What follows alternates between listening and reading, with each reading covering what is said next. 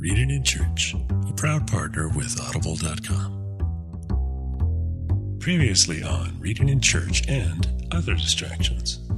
That comes up a number of times in the New Testament, the urgent pressure of hospitality. It's an urgent task. I don't think that we feel that at all. So it's not a go-to for a parable or a metaphor. You mean like so when someone shows up at the house and you need to feed them kind of situation? Yeah.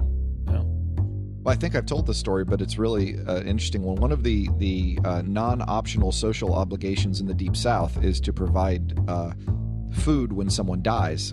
And my father-in-law died early. It was early in the morning. It was about 7:30, 8 o'clock. And they rushed him to the hospital, and he had died. And I get a phone call from Cindy probably at 8:30. And I hang up the phone. Cindy says, Daddy died this morning. And I said, oh, okay, well, thanks for letting me know. There are people here with casseroles. Let me know well, this is the funny thing that happens. This literally happened. I hang up the phone. My hand is still on the phone on the wall. This is back when phones hung on the walls. I hang the phone on the wall, and the doorbell rings. Wow. And I go to the doorbell, and this woman hands me a chocolate bundt cake and says, just heard about Mr. Charlie. Sorry to hear about that. Wow. That was what time? That was 8:30 in the morning. Oh, my goodness. And she's got a chocolate bundt cake behind glass with a little hammer next to it. Exactly. In case of death. Break glass. Funeral, break glass. But apparently a lot of these older families there listen to police scanners, and that's how they got the information. But They had it before. Is that right? Yes, it's a true story. And so I literally hung up the phone. Well, in a small town, there's not as much entertainment, so. Well, yeah. And so I had a chocolate bundt cake in my hands. With little shards of glass in it. Right.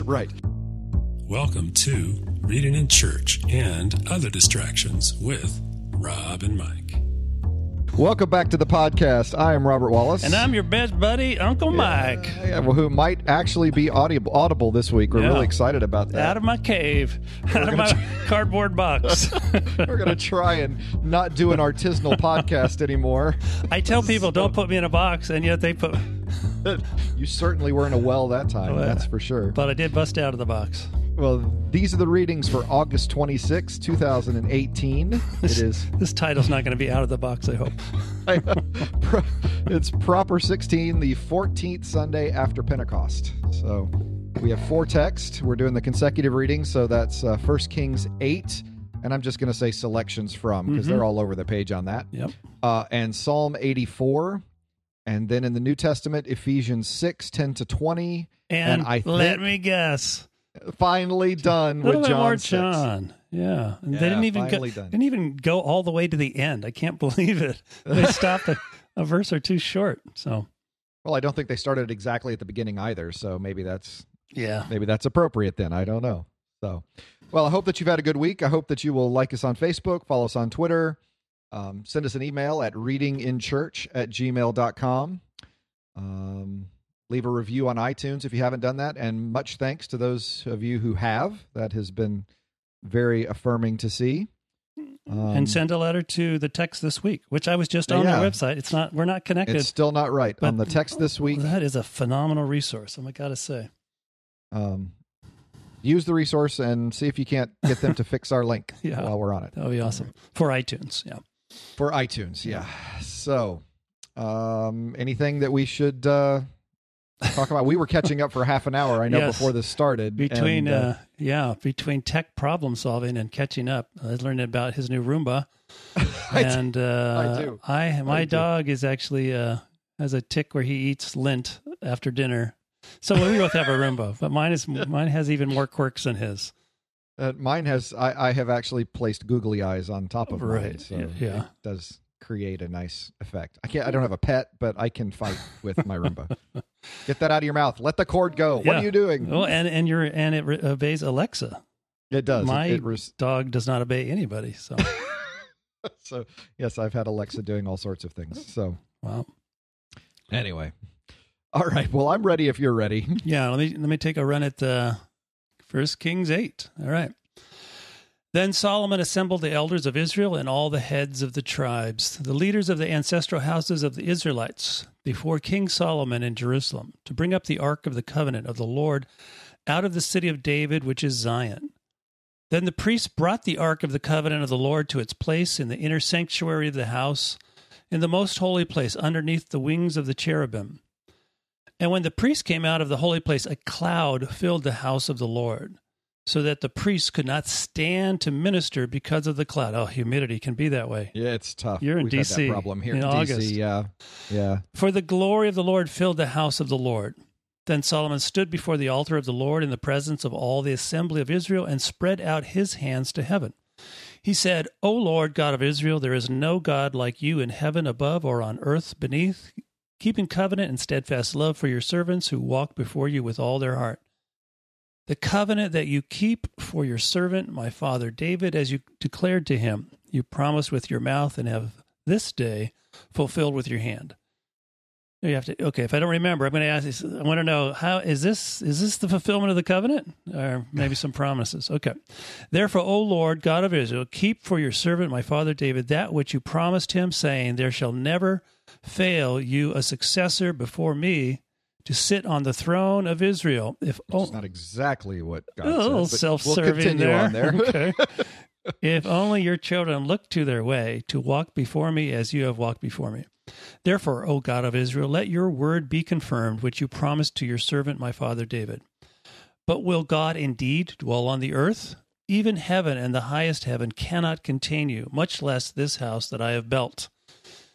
Regard your servant's prayer and his plea, O Lord my God, heeding the cry and the prayer that your servant prays to you today, that your eyes may be open night and day toward this house, the place of which you said, my name shall be there, that you may heed the prayer that your servant prays toward his place. Hear the plea of your servant and of your people Israel when they pray toward this place. O hear in heaven your dwelling place, heed and forgive. Likewise, when a foreigner who is not of your people Israel comes from a distant land because of your name, for they shall hear of your great name, your mighty hand, and your outstretched arm, when a foreigner comes and prays toward this house, then hear in heaven your dwelling place, and do according to all that the foreigner calls to you, so that all the peoples of the earth may know your name and fear you, as do your people Israel, and so that they may know that your name has been invoked on this house that I have built. That's a very interesting text. Yeah, it's quite a little celebration that we have going on here. Yeah. You might have noticed that God is curiously absent in this little ceremony, apart from the glory that cloud came. God, that's not. I mean, this is the first real appearance by God in the past couple of chapters. Okay. The design, the planning, the building, that all was Solomon. Okay. And it really, to me, is contrasted directly with what was going on with the tabernacle. In Exodus, you have God's initiative, you have God's plans, you have God's timing, you have God's method. Yeah. And in the building of the temple, it's Solomon gets contractors from Phoenicia, gets the materials on credit from Hiram of Tyre, and right. You know, it's completely different. I mean, he outsources a lot of it.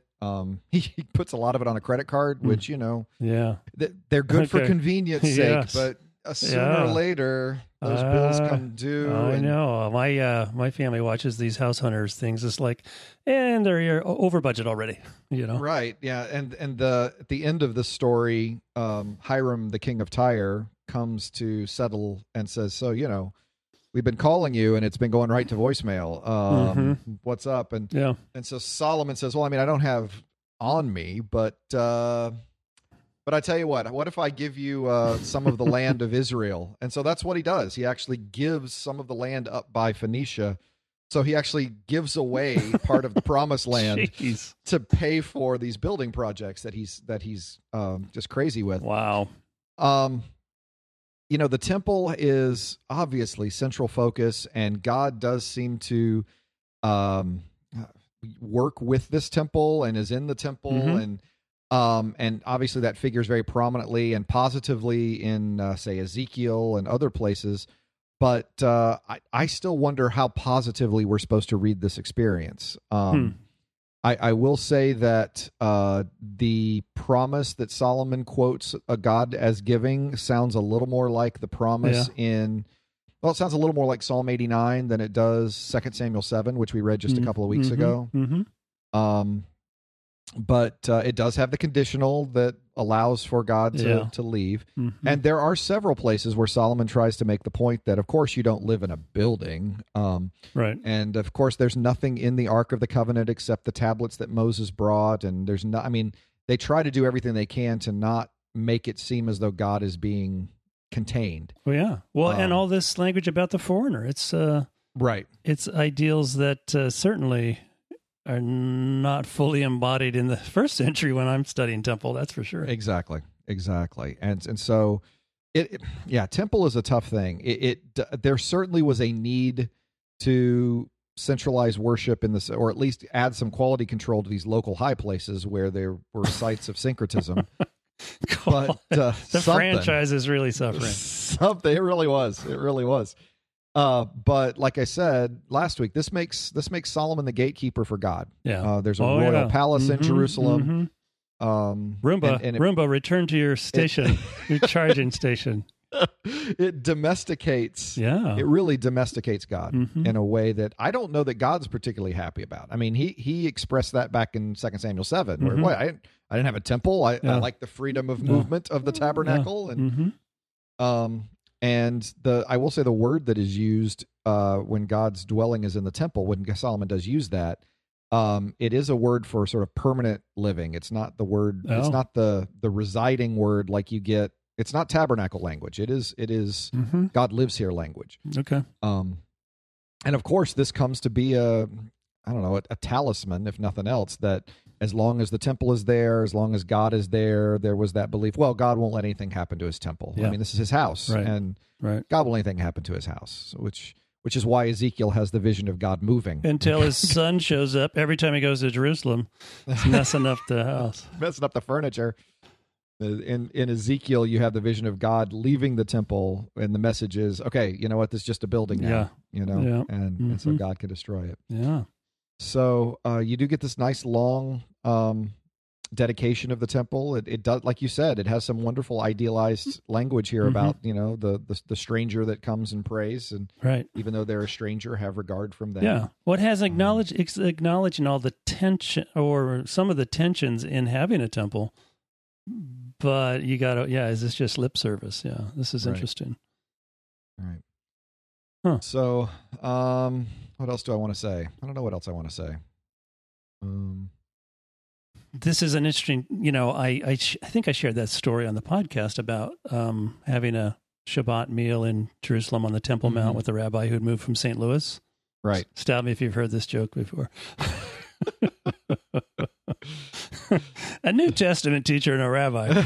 So there's this New Testament professor and a rabbi having a Shabbat meal on the Temple Mount in Jerusalem. Worst joke ever. Yeah. And I asked him, I was querying him around Isaiah 6 vision, but this is just as fitting. I mean, it can't contain you. And likewise, the foreigner, it's basically putting on an equal footing this God who's present to the foreigner. He's not just in this temple. And if a foreigner comes to this temple, that he will regard his prayers the same. So, When you say Isaiah 6, you mean Isaiah 2? Or do you mean Isaiah 6? I mean Isaiah 6, the vision in the temple. Where Isaiah has the vision in the temple? Yeah, the tension between God's glory filling the temple, like here, and God's glory filling the earth, and bringing to the surface the symbol of a temple that actually is symbolizing the cosmos, that God doesn't just dwell in this house. When properly understood, right? This is a model or a lens for understanding God's presence in creation, but which was the kind of the substance of our discussion with the rabbi. It's like, who had moved to that zip code for that reason? So it was a not a fair question, but I was asking him, is this where God lives basically, or is this a way to understand how God is everywhere? And so they danced around that question for about half an hour. Because I was thinking, when you said Isaiah 6, I was thinking of Isaiah 2, right? Where the mountain of the Lord will, and all the nations will stream into it. And you get that idealized eschatological vision there. Yeah. Yeah. But yeah, that notion of temple and creation, that there's a connection there that we don't normally make assumptions, I think, or make the associations that the biblical text does. Yeah. I mean, yeah.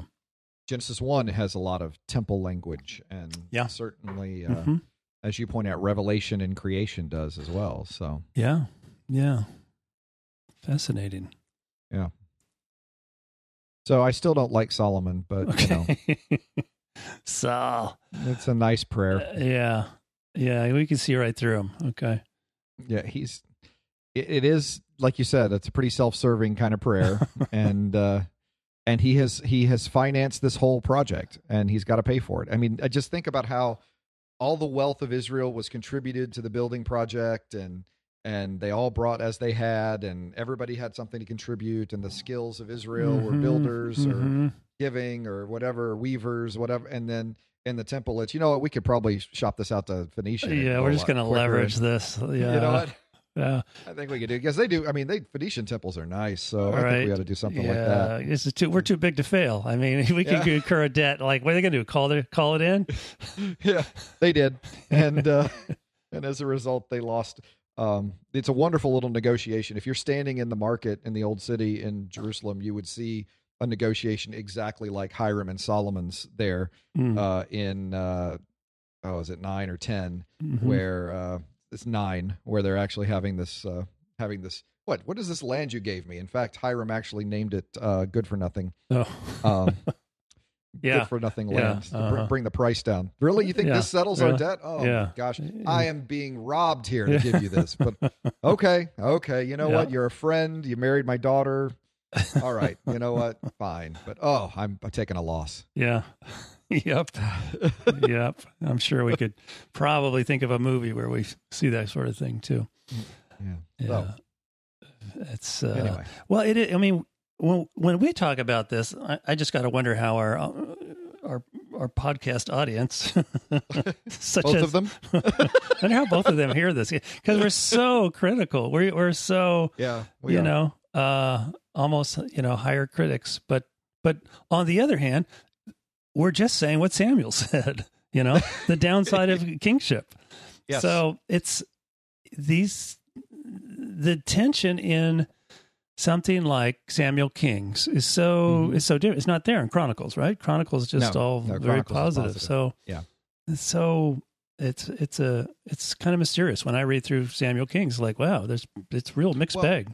And I wonder if we're not seeing it as well, because, like I've said, when Solomon is evaluated, it is exactly the Deuteronomy 17. This is what a bad king looks like. And so I think if someone is reading the text and sensitive to that, and seeing the forced labor of Solomon, and seeing the high taxation that benefits his tribe, and the contrast between the way the tabernacle is built and the way the temple is built, I think it's there. I just wonder if in popular culture we don't see it because of his, I mean, I guess, Solomon was thinking, I've compromised Torah, but I have really expanded the borders of Israel and the influence of Israel. And at the end of the day, Israel looks really good. And I think on some level, as far as people are concerned, Solomon won that argument. Yeah. That God might have said, you know what, maybe I don't want you to have Moab as a vassal state if it means building a temple to the Moabite God. But Solomon does that and takes some of their gross national product and conscripts some of their men into military service and oppresses them in building projects. And it raises Israel, the definitions we would have for a successful nation as you look at the ancient world. Israel looks like that. And so maybe in some ways, I think Solomon might have won that in the popular imagination of people. I really do. Yeah. Yeah. So when you have a text like this, as you bracket it off from a narrative, and you might use it liturgically or preaching through the lectionary, like what do you do with it? Well, I think I would do what you were talking about, and talk about this as that model of what could be, talk about the foreigner, talk ideals. about the ideals that are here rather than the way in which it's been. Okay. Yeah. Even the king who doesn't live up to these ideals is acknowledging them. He's really is. Yeah. Actually, I'm preaching on Solomon this week, and the title of the sermon is "Good Theory, Bad Practice." Mm-hmm. Yeah. And, something like that, I think, might work. Yeah. Yeah. I think about this in terms of choices politically. It's like, well, I really like this party. They say the things I want. I know they're not going to do it because they're absolutely don't come through. And then the other party is saying other things, but it's like, it's a heck of a choice, Yeah. It's saying all the right things, but absolutely not committed to those values or those core principles. So, yeah, this is a mixture of politics and religion here for sure. Mm-hmm. Not that those were separate back then at all. No, those were those, and the expectation is though that God is king in Israel, and that works really well until you're king in Israel, and you suddenly realize that actually it's really cool when you're the king, and maybe I'd rather me be the king than God be the king. And, I'll build him a nice crib, and maybe he'll be cool with that. Yeah, right. And it must be God's will because, gosh, it makes a darn much sense to me. And so, yeah. Solomon said, Solomon's telling the people, I'm going to win so much, you're going to get tired of winning. Yeah. Enough with the winning. Mike. Okay, let's move on. I'm not that. Yeah, it's just I don't know where I've heard that. So yeah, let's move on.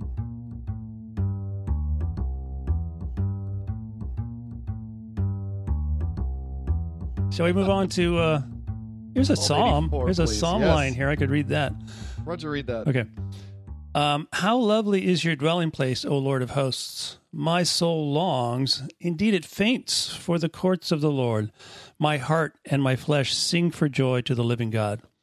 Even the sparrow finds a home, and the swallow a nest for herself, where she may lay her young at your altars, O Lord of hosts, my King and my God. Happy are those who live in your house, ever singing your praise. Happy are those whose strength is in you, in whose heart are the highways to Zion. As they go through the valley of Baca, they make it a place of springs. The early rain also covers it with pools. They go from strength to strength. The God of gods will be seen in Zion. O Lord God of hosts, hear my prayer. Give ear, O God of Jacob. Behold our shield, O God, look on the face of your anointed. For a day in your courts is better than 1,000 elsewhere. I would rather be a doorkeeper in the house of my God than live in the tents of wickedness. For the Lord God is a sun and a shield. He bestows favor and honor. No good thing does the Lord withhold from those who walk uprightly. O Lord of hosts, happy is everyone who trusts in you. It is a Korahite psalm. This is a song of the sons of Korah. Classic Korahite. It is. Temple, they love Temple. So that's that boy band that we've talked about. Yes. This starts the second collection of the sons of Korah. The first one is back in book 2, but this is in book 3, on the heels of Asaph, the Asaphite psalms. There's several Asaphite psalms at the beginning of book 3. Now, before on this podcast, I have talked about book 3 as an exilic book, that it is a book that collects a number of songs from exile. And I think that is absolutely true. And so it is kind of interesting to have this psalm in the middle of this exilic tone that is celebrating temple. Now, normally when people sort of read the Psalms as an anthology, you just pull this psalm out, right? And you get songs of better is one day in your courts than thousands elsewhere. But if you read the psalm in the context of, I would say, book 3, which obviously I'm a canonical scholar and that's what I did, then this temple is in the middle of, oh God, stop keeping silent, answer us, we're suffering. Yeah. And then a lament that comes in 85 as well. So it's in the middle of these laments, and I've actually published and on record as saying that I think Psalm 84 is a song sung from exile rather than sung in celebration. Dude, you're going to get so much pushback on that. I know. But kudos to you for just putting it out there, man. Man. It is, Mike. Not afraid of the hot button issues. I would get pushback if I gave Oh, the that phones an are lighting SPL. up. Those phones are glowing. If I was giving this at an SBL meeting, I would get pushback. But Oh, yeah. Regardless of what you're saying. no matter what I'm saying, but I don't think anybody here would give me pushback. But no, I seriously do. I think that my soul longs for the courts of the Lord. Better is one day than being and talking about the wilderness, the desert of Baca. That we don't know exactly where that is, but it's obviously a desert and not a nice place. It may symbolize desertness. I'm thinking that the desert here might symbolize desert. Okay. And this asking God to hear the prayer and longing for the courts. I think this should be sung or read as being sung from a place of longing, less than celebration. Okay. And so that is, that's, and I'll have you know that I just got an email 2 weeks ago. Oh. Someone read that article Okay. and has translated it. Changed their life. They have translated it into Hungarian. Oh, my. And wanted my permission to publish it in their Hungarian Journal of Theology. Oh, my. So there, sir. I got something. I got something from what is it? Something I published in 1986 on it was on the grammar of Lakota. Someone is citing my how I solved the rules for verbal formation in Lakota, which is something I studied when I was studying for Wycliffe Bible translators. I was learning a little bit of Indian. It's like, who in the world is citing this? That's such a blast from the past. Okay, sorry, just trying to up you there.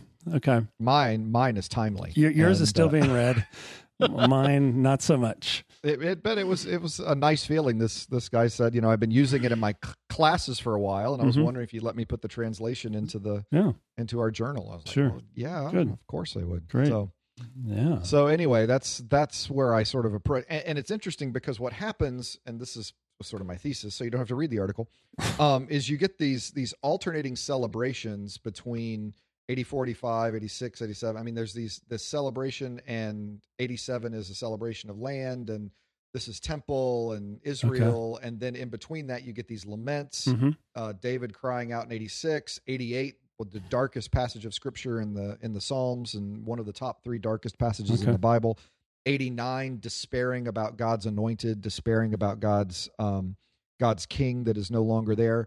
And so when you read this psalm where he's asking God to have regard for his anointed, look on the face of your anointed, and calling God my king, I really think that it's setting that up, that sense of, it's really setting up book 4, I think, in trying to answer those questions of what happened to David, and how do we make sense of the fact that we don't have a temple, and we don't have land, and we don't have Jerusalem. Oh, yeah. And so I think that's the context I put 84 in, is in that context of, that makes sense. Exile and suffering. Yeah, longing. I mean, in the rabbinic writings, it's after the destruction of the temple again. That's right. Like, look at all this temple stuff. It's like that does not mean the temple is standing. Okay. Right. Yeah. So, well, we've danced around the subject. Let me just give you a segue into what we're going to really get into. Can you see what this says? It says birds in a changing world. That's on my mug. Okay. So what is up with these birds? What kind of sacrifices are these birds doing in verse 3? Are these pagan birds? Bringing their young to the altars of the Lord. All right. Let's tackle it. Let's not avoid it. All right. I had no idea what you were talking about. What is going on here? Hey, I don't often have any idea. You're the one who's supposed to know what I'm talking about. So what I hear you saying is... What I hear you saying is... Oh, you're worried that these poor birds are offering their children as sacrifices? What is going on? Oh, this is more like a dedication? Is that what this is? Yeah. Well, there was one day Cindy was upset that the birds were eating our strawberries in the back, and I said, well, why don't you just eat a plate of scrambled eggs on the deck and let them know what you're capable of? Send a message. Send a strong message. So, wow. So that's, no, I think that obviously you go... In all seriousness, you go to a store and you go to Walmart and you see these birds have taken up root behind the letters, Have you seen this? Yes. Or Home Depot or wherever. Yeah. And, or there's a large family of swallows that's just outside my new office window in the tree just outside. All I assume that one's more applicable to this Yes. because they have. You're taken reminding me and of a John Mulaney bit here. It's like, that's a bird in an airport. There's a bird We've all at an seen airport. a bird. We've all seen a bird. Get in an out of airport. here with your bird in the airport. So we've seen a bird in a temple. That's what this Sons of Yeah. Korah are singing about. Okay. Look, a bird can find a place. kind How about of wandered off topic there. Oh, is that it? Like dwelling? This is part of the dwelling imagery. it is? It is. Birds are living at the temple, Okay. and God doesn't seem to get upset about it. Okay. Because it's hard to get them out. It's like Home Depot. Once they're over there in Yeah. that area, just Yeah. let them stay. They're not making that big a mess. Once I was in a department store and I was looking at like bright colored shirts, and suddenly I'm noticing in the pile next to me, there's a parakeet sitting on a colored shirt that was a similar color. It's like, what is going on here? That's an interesting and It's like, that's an interesting great story. Yeah. So That's birds, they're there. They're all around us. I think that's the takeaway. Sometimes they're insiders. You don't even realize. And apparently, God's not too upset about them living there. I think. No, that's the I idea. didn't even tell anyone. I said, that's cool. He's cool. This is a chill bird. You don't want to rat out the bird, man. No, That ain't right. No. Let's see. All right. Well, let's get in the prophetic chronology here. 84:10. One day is like 1,000. So this is like an apocalyptic. So that's roughly 3.5 years. Prophetic clock is ticking Carry the at one. this point. Carry the one. Carry minus the 70 times the 7. Pick up the newspaper plus the and 7 weeks. triangulate what's going on here. No. Okay. No. No. In fact, this one of my favorite things about my new place that I live in, and it's actually the church is only about a half a mile from CIA headquarters in Langley. Okay. And as you drive past the entrance to CIA headquarters, of course, they've a lot of fencing. You might be surprised to learn there's a lot of fencing around that area. They're not like they sword don't just want swordplay, like to people with they on don't want guard. folks just wandering in. They have protective things up, and there's warning signs. But apparently, these warning signs are so old that most of the writing has faded off the warning sign, and so all that is on the sign. And I've got taking pictures of CIA headquarters make people nervous, so I haven't figured out how to do that yet. Yeah. But so as you go by, there's these little white signs on the fence that just say no. That's all it says. Well, I think that's because they know what you're thinking. You know what? Yeah. You know what? Just know. Right? Just know. You Just should. whatever. I would Can we? No. wear your foil hat when you drive by there, so they don't know that. So one of the church members is several of them are actually former agency members, but this one was former director of CIA Tech, and was driving by. I said, so no? And he said, what? And I said, that sign, it just says no. And he just started laughing. I thought that was so funny. It's like, you know what? Just no. Just no. Just no. Yeah. Well, let's do a shout out to all our CIA members. Well, we have some listeners now. In fact, that individual is a current listener. You're half a mile away. We have listeners. They're listening. I tell you. Well, he's a regular listener to our podcast, Okay. and I will probably get you in trouble for having this conversation. Yeah. All right. On an open podcast. You can shoot me an email if I need to edit this out. Okay. You ready to move on to Ephesians? or it may show up and it's not even there. That's right. I did not edit it out. You may not have to edit it out. It may be taken out. It's not a problem. Yeah. Well, let's get off this topic. They're triangulating our position even as we speak. Reading in Church is proud to partner with Audible.com. For you, the listeners of this podcast, Audible is offering a free audiobook download with a free 30-day trial to give you the opportunity to check out their service. They have over 180,000 titles to choose from for your iPhone, Android, Kindle, MP3 player. Surely you can find something interesting in all of that. To download your free audiobook today, go to audibletrial.com/readinginchurch. Again, that's audibletrial.com/readinginchurch for your free audiobook. Go there today. Are you ready for Ephesians 6? Yeah, let's go there. All right. Ephesians 6, 10-20. Finally, be strong in the Lord and in the strength of his power. Put on the whole armor of God so that you may be able to stand against the wiles of the devil. For our struggle is not against the enemies of blood and flesh, but against rulers, against authorities, against the cosmic powers of this present darkness, against the spiritual forces. Fight the power. Against the give you a moment. Against the spiritual forces of evil in the heavenly places. Therefore, I saw. Can you use this term? I saw this in a translation or in a commentary. Cosmocrats. Cosmocrats. Yeah, powers in heavenly places. Cosmocrats. It's like that does not trip off the tongue. I like it, though. Wow. Verse 13, therefore, take up the whole armor of God, so you may be able to withstand on that evil day, and having done everything, to stand firm. Stand, therefore, fasten the belt of truth around your waist, put on the breastplate of righteousness, as shoes for your feet, put on whatever will make you ready. Put on shoes. I don't have anything handy for that one. Put on whatever will make you ready to proclaim the gospel of peace. With all of these, take the shield of faith, with which you'll be able to quench all the flaming arrows of the evil one. Take the helmet of salvation, the sword of the Spirit, which is the word of God. Pray in the Spirit at all times, in every prayer and supplication. To that end, keep alert and always persevere in supplication for all the saints. Pray also for me, so that when I speak, a message may be given to me to make known with boldness the mystery of the gospel, for which I am an ambassador in chains. Pray that I may declare it boldly as I must speak. Ambassador in chains. That's metal. Wow. Not as metal as eating my flesh and blood. Yeah, that's the next verse. I was actually just reading through this morning, reading back. Okay, I don't think anyone's going to believe we do any preparation. But go ahead. Your story strains like, credibility from the beginning. What am I going to talk about? And I just read without stopping from Ephesians 6 to John 6, and it's like, whoa, it's just jumping back into John 6. Like, man, I got to warm up. I got to loosen up for that. Jeez, stretch. You got to stretch before you get there. It's very metal. I do love how he's got these specific metaphors, and then as for shoes, find some shoes and whatever works for you. I don't know. Metaphor that doesn't quite always. Yeah, it's still working it out. Yeah, this is an extended metaphor.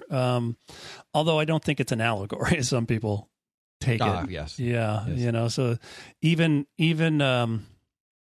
well, a lot of commentaries, go that direction, but commentaries that say, well, I don't think there's a one-to-one correspondence between this sort of armor and the sort of things you would see on a Roman soldier and specific things. And then they would get into the specifics. You simply cannot resist. And that's the power of a metaphor like that.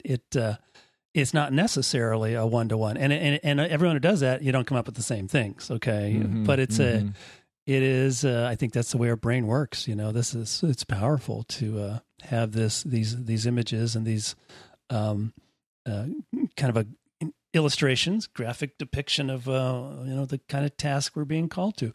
On the other hand, really the only command there is to stand. Okay. That's what we do. We don't, I don't know if you've ever been therefore. Yeah, I've been in a church like this. There's some people, and I applaud you for not doing this. They cannot get through a prayer without rebuking the devil or binding something. Yeah. It's like, can we just eat our dinner without, can we just not bind demons before we pass the salad? Well, it depends on the salad, but yeah. Bind the demons of indigestion or something. Right. We're not actually called, we're not so much called to do that. I mean, that's not what you see. I don't want to, growing up in the West in a very not supernatural culture in modernity, I don't want to discount that. But on the other hand, you're talking about invoking a victory that's already been won, and you're simply called to stand and stand in that truth and stand fast. Maybe by implication, praying for one another, praying for Paul, praying for other ministers, and praying for strength to be able to stand. And really, that was the genius of the Roman army, is that they're kind of equipped with these huge shields that they interlock, and they basically they're unbreakable forces that they could stand anything. Once they've got all their shields up and over them, it's like they're kind of indefeatable.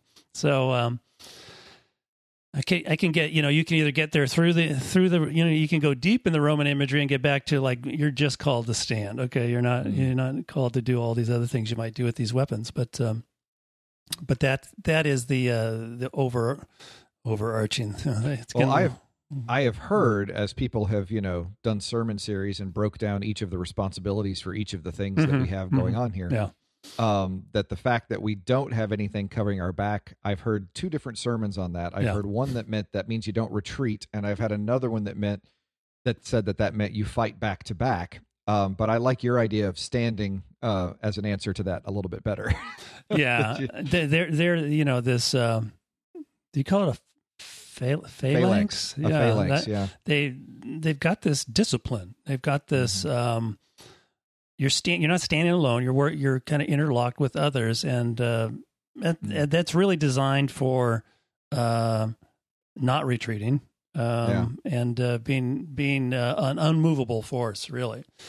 Well, and that might be helpful for us to remember is that, I'm assuming that the yous in this passage are all plurals, right? Yeah. They're all y'alls. Yeah. And so right. stand, therefore, is y'all stand, therefore not, hey, you guy by yourself stand there. That notion that you are standing in a phalanx, I think, is a helpful metaphor here. Yeah.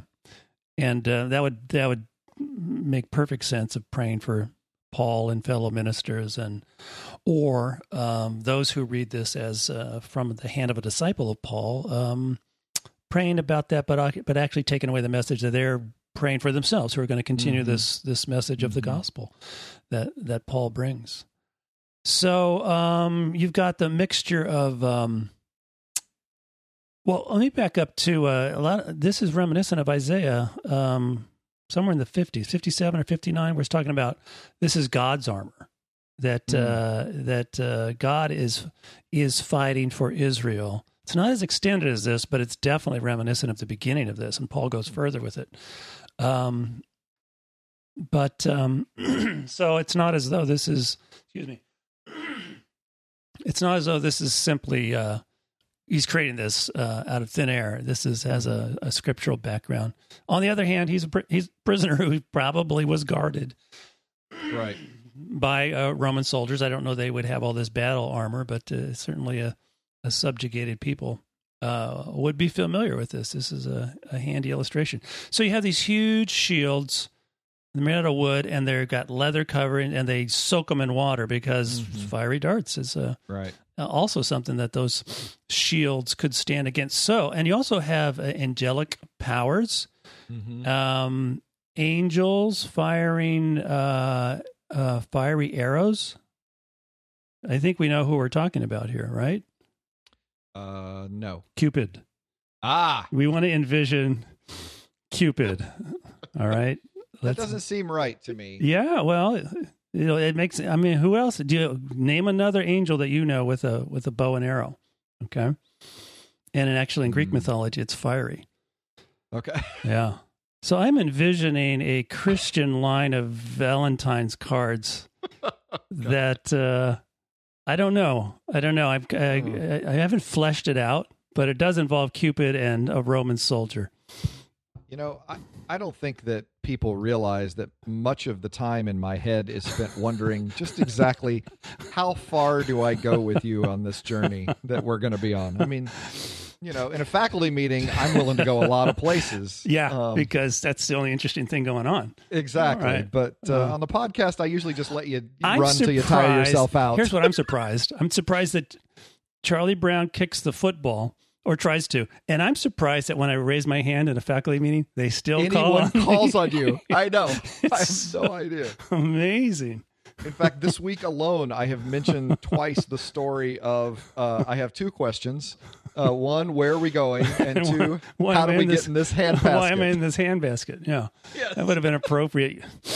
Yes. Oh, so anyway, it's been. Did I say that in a meeting? You did. You said that in a meeting to a previous president. You were called upon, and you said, "I have 2 questions. 1, where are we going? And 2, why am I in this handbasket?" So, oh man. Well, they forget that I ask stupid questions, and I forget that I ask stupid questions. That was 8 years ago, and you're still employed. I don't understand that at all. So, anyway, but you sure made me laugh, I'll tell you. I just get the popcorn, Yeah, I believe the last question I asked was, in a faculty meeting, if memory serves, is, and will we have to provide our own straw? I was asking about the building the pyramid. Oh, yeah. Yes. The academic pyramid.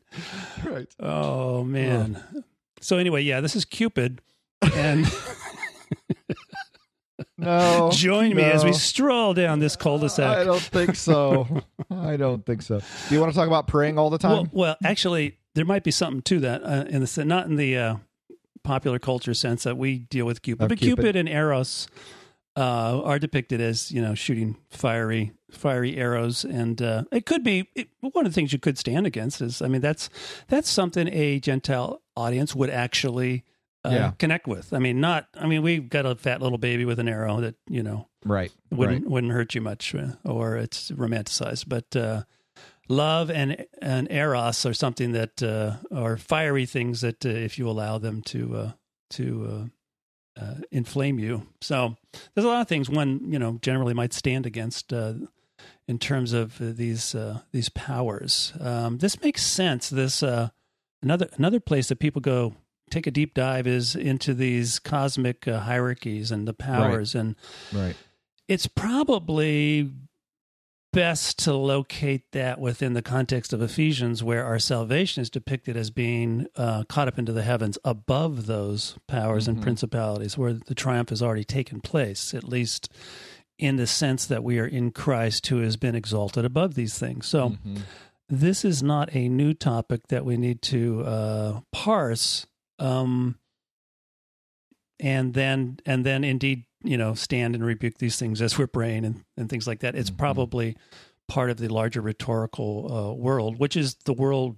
that both Gentiles and Jews in a very apocalyptic, we would call it apocalyptic from a biblical sense. This world is very populated by hierarchies of angels that are menacing and have power over your life. And this is not evoking that to become a peripheral discussion or get into things that are unprofitable, but to say that world that we take for granted, God has triumphed over that in Christ, and you are in Christ, and you're called to stand against that because you have been seated with Christ in the heavenlies, far above all these things. So stand in realization of that. So there. I think that's how Paul originally closed this letter. I think that's 621. That is so there. So there. Put that in your pipe and smoke it. As a pleasant odor unto the Lord. No, wait, that's not right. Speaking of pipes and smoking. Oh, jeez. I borrowed my son's car, and he had a one of those tire gauges. I brought it and I go, so let's talk about this little pipe, okay? Let's have a conversation. I think we need to have a talk. That's funny. Yes. It's a special moment between a father and a son when you confront him over his tire gauge. I think we're ready to go to John, aren't we? Every indication would be that's where we seem to be. That I'm on empty. Because in my mind, I've started recycling back other things I remember you saying in faculty meetings, and so my PSI is gone. Okay, my one that I did love is the meeting we had with the dean and the department, and the dean said, well, the president was wondering if you had a little extra money to have your own dream project, what is it that you all would want?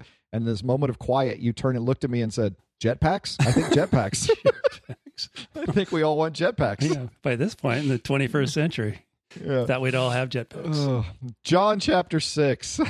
Or a segue. I asked for a segue in that big classroom that you teach in. It's really long and wide. I think we need you teach in here to just keep a segue in the corner.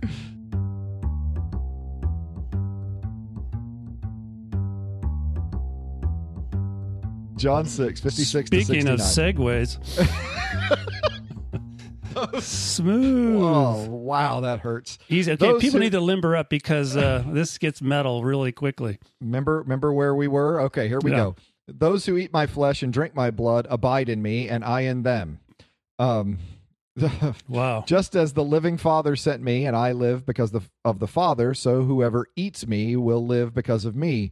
This is the bread that came down from heaven, not like that which your ancestors ate, and they died, but the one who eats this bread will live forever. He said these things while he was teaching at the synagogue at Capernaum, which I have a picture of in my office. When many of his disciples heard it, they said, "This teaching is difficult. Who can accept it?" But Jesus, being aware that his disciples were complaining about him, or some translations say, they said, "This is so metal." It is difficult. Or this is a difficult word, I think it is in some translation. Okay. Jesus, being aware his disciples were complaining about it, said to them, "Does this offend you? Then what if you were Mission to see accomplished. Yeah. Then what if you were to see the Son of Man ascending to where he was before? It's the Spirit that gives life. The flesh is useless. The words that I have spoken to you are spirit and life, but among you there are some who do not believe." For Jesus knew from the first who were the ones who did not believe and who was the one that would betray him. And he said, "For this reason I have told you that no one can come to me unless it is granted by the Father." Because of this, many of his disciples turned back and no longer went about with him. So Jesus asked the 12, "Do you also wish to go away?" Simon Peter answered him, "Lord, to whom can we go? You have the words of eternal life. We have come to believe and know that you are the Holy One of God." All right. And I think I'm just going to read what's after that. I think it's a verse or two. Let's see. I think it's funny because Jesus answered them, "Did I not choose you, the 12, and one of you is a devil?" He spoke of Judas, his son of Simon Iscariot, for he, one of the 12, was to betray him. Well, we don't even know about the 12. There's no choosing of the 12. There's no prominence given to the 12. It's only two places this shows up, right here and in 20. I think the 12 were gathered, maybe, or something about the 12. So there's no stories about the 12, and so Peter and the 12, they just don't have the same sort of installation, of their leadership. And it's kind of ironic because it's probably assuming that people know these traditions. But the way it shows up here is like it's not so much a choosing as everyone else is gone. There's a winnowing and they're left, which is fitting, okay, because it's talking about people who endure and don't turn away. It really is an offensive thing that everyone by this point has left, and not just the crowds, but people you would call disciples. Many of his disciples turned back and no longer went about with him. So it is an interesting, extended reflection on Jesus as the bread of life, which certainly could be meaningful in and of itself, but it may also have something to do with identifying with his community. We talk about John's writings having a resonance in his ministry and in the life of the community at the end of the first century, and really a kind of a universal truth. But on the level of the life of the community, this is a community that's been kicked out of synagogues. This is a community that's been excommunicated and are outsiders. So to participate in that communal meal, to identify with this community, says something. This ostracized people. This might be both that binds them together, but also really kind of sets them off as really those who are a target. This is I'm trying to think of words for talking about to be an ostracized community. I forget what this. Well, it's something to help that community understand why it is that they're having a difficult time living in the world. Yeah.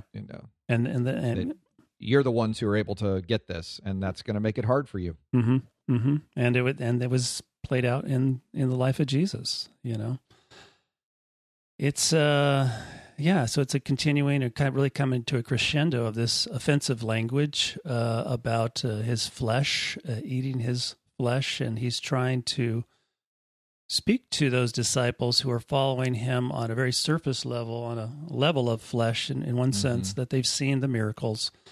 There are these reminiscent of a Mosaic sort of prophet, or the prophet that Moses talked about, and they're trying to push him into categories like Moses. They expected Moses to perhaps return, or a Moses-like figure.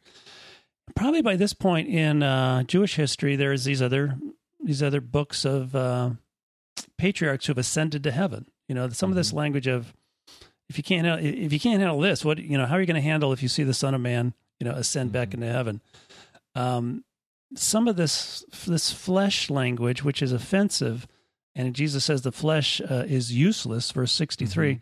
That's not entirely true. If you read the entirety of John's gospel, it's the flesh, the incarnation, that reveals the glory of God, that is a revelatory, unless you just see flesh, okay? Just like this miracle is revelatory, unless you just see bread, lots of bread, okay? Or if you want to just see Jesus in the mold of Moses, he's another Moses.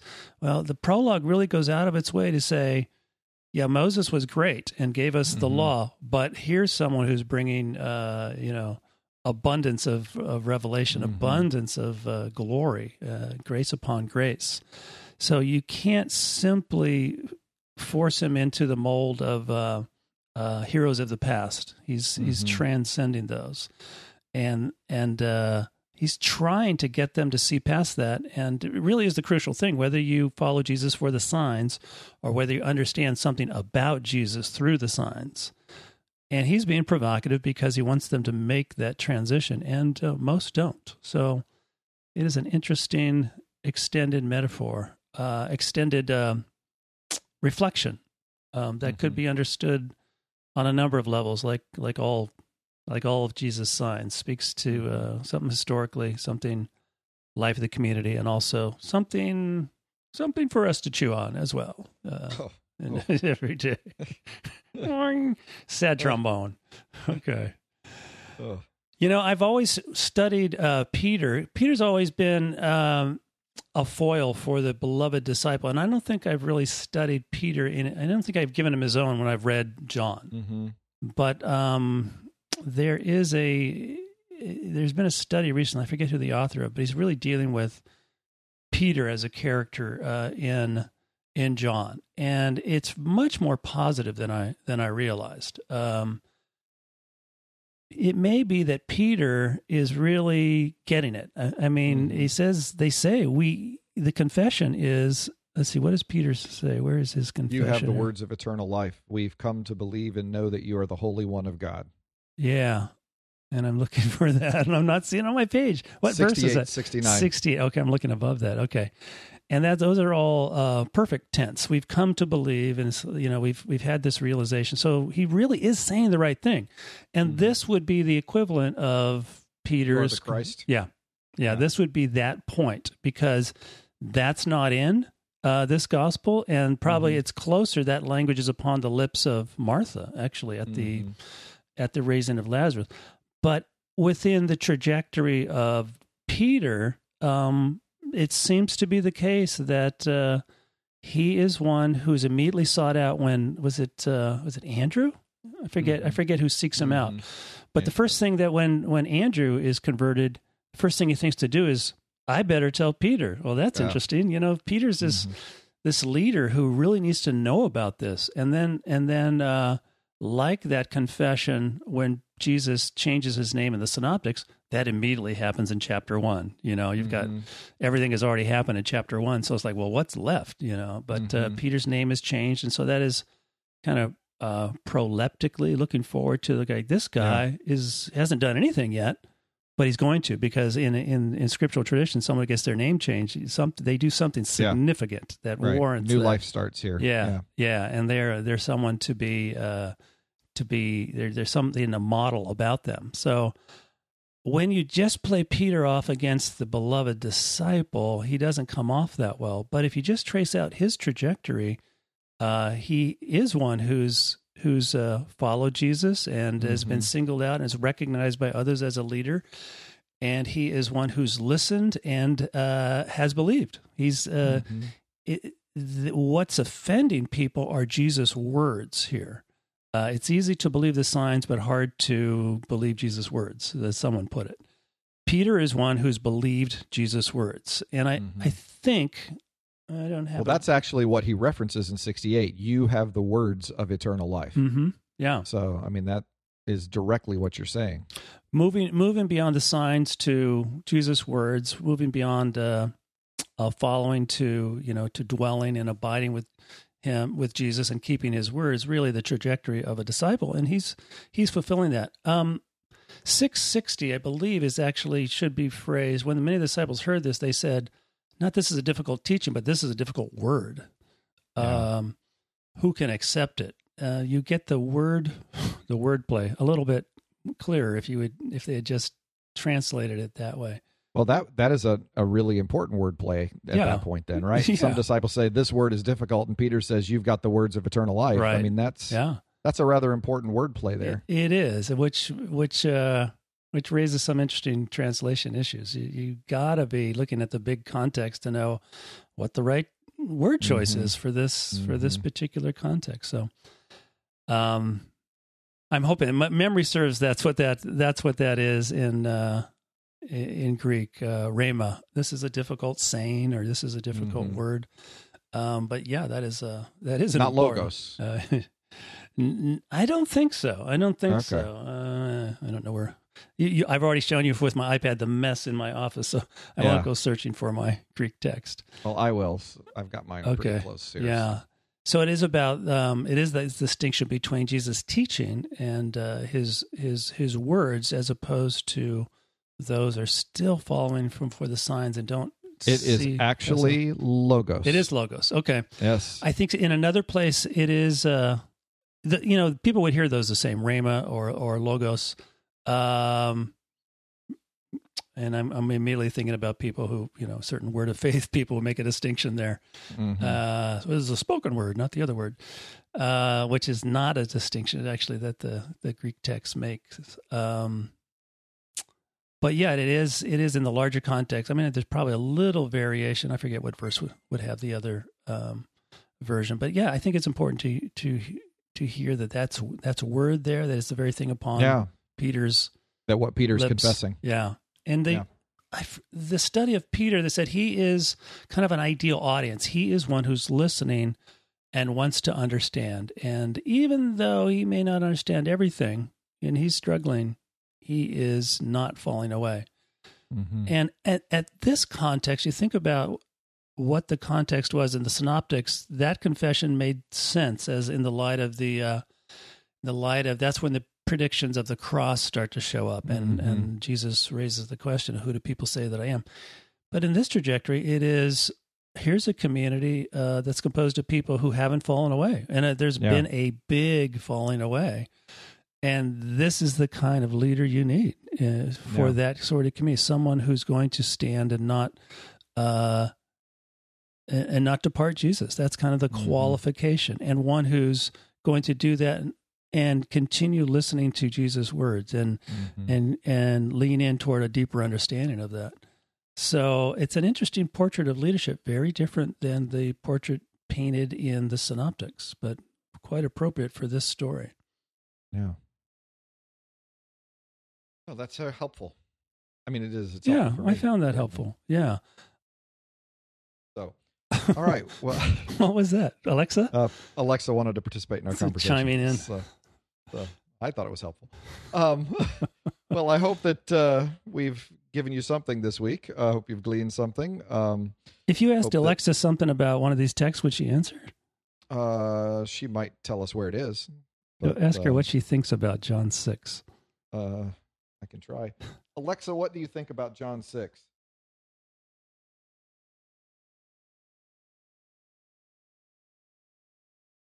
Alexa, stop talking. She decided to run a chat bot. So okay, she's fallen away.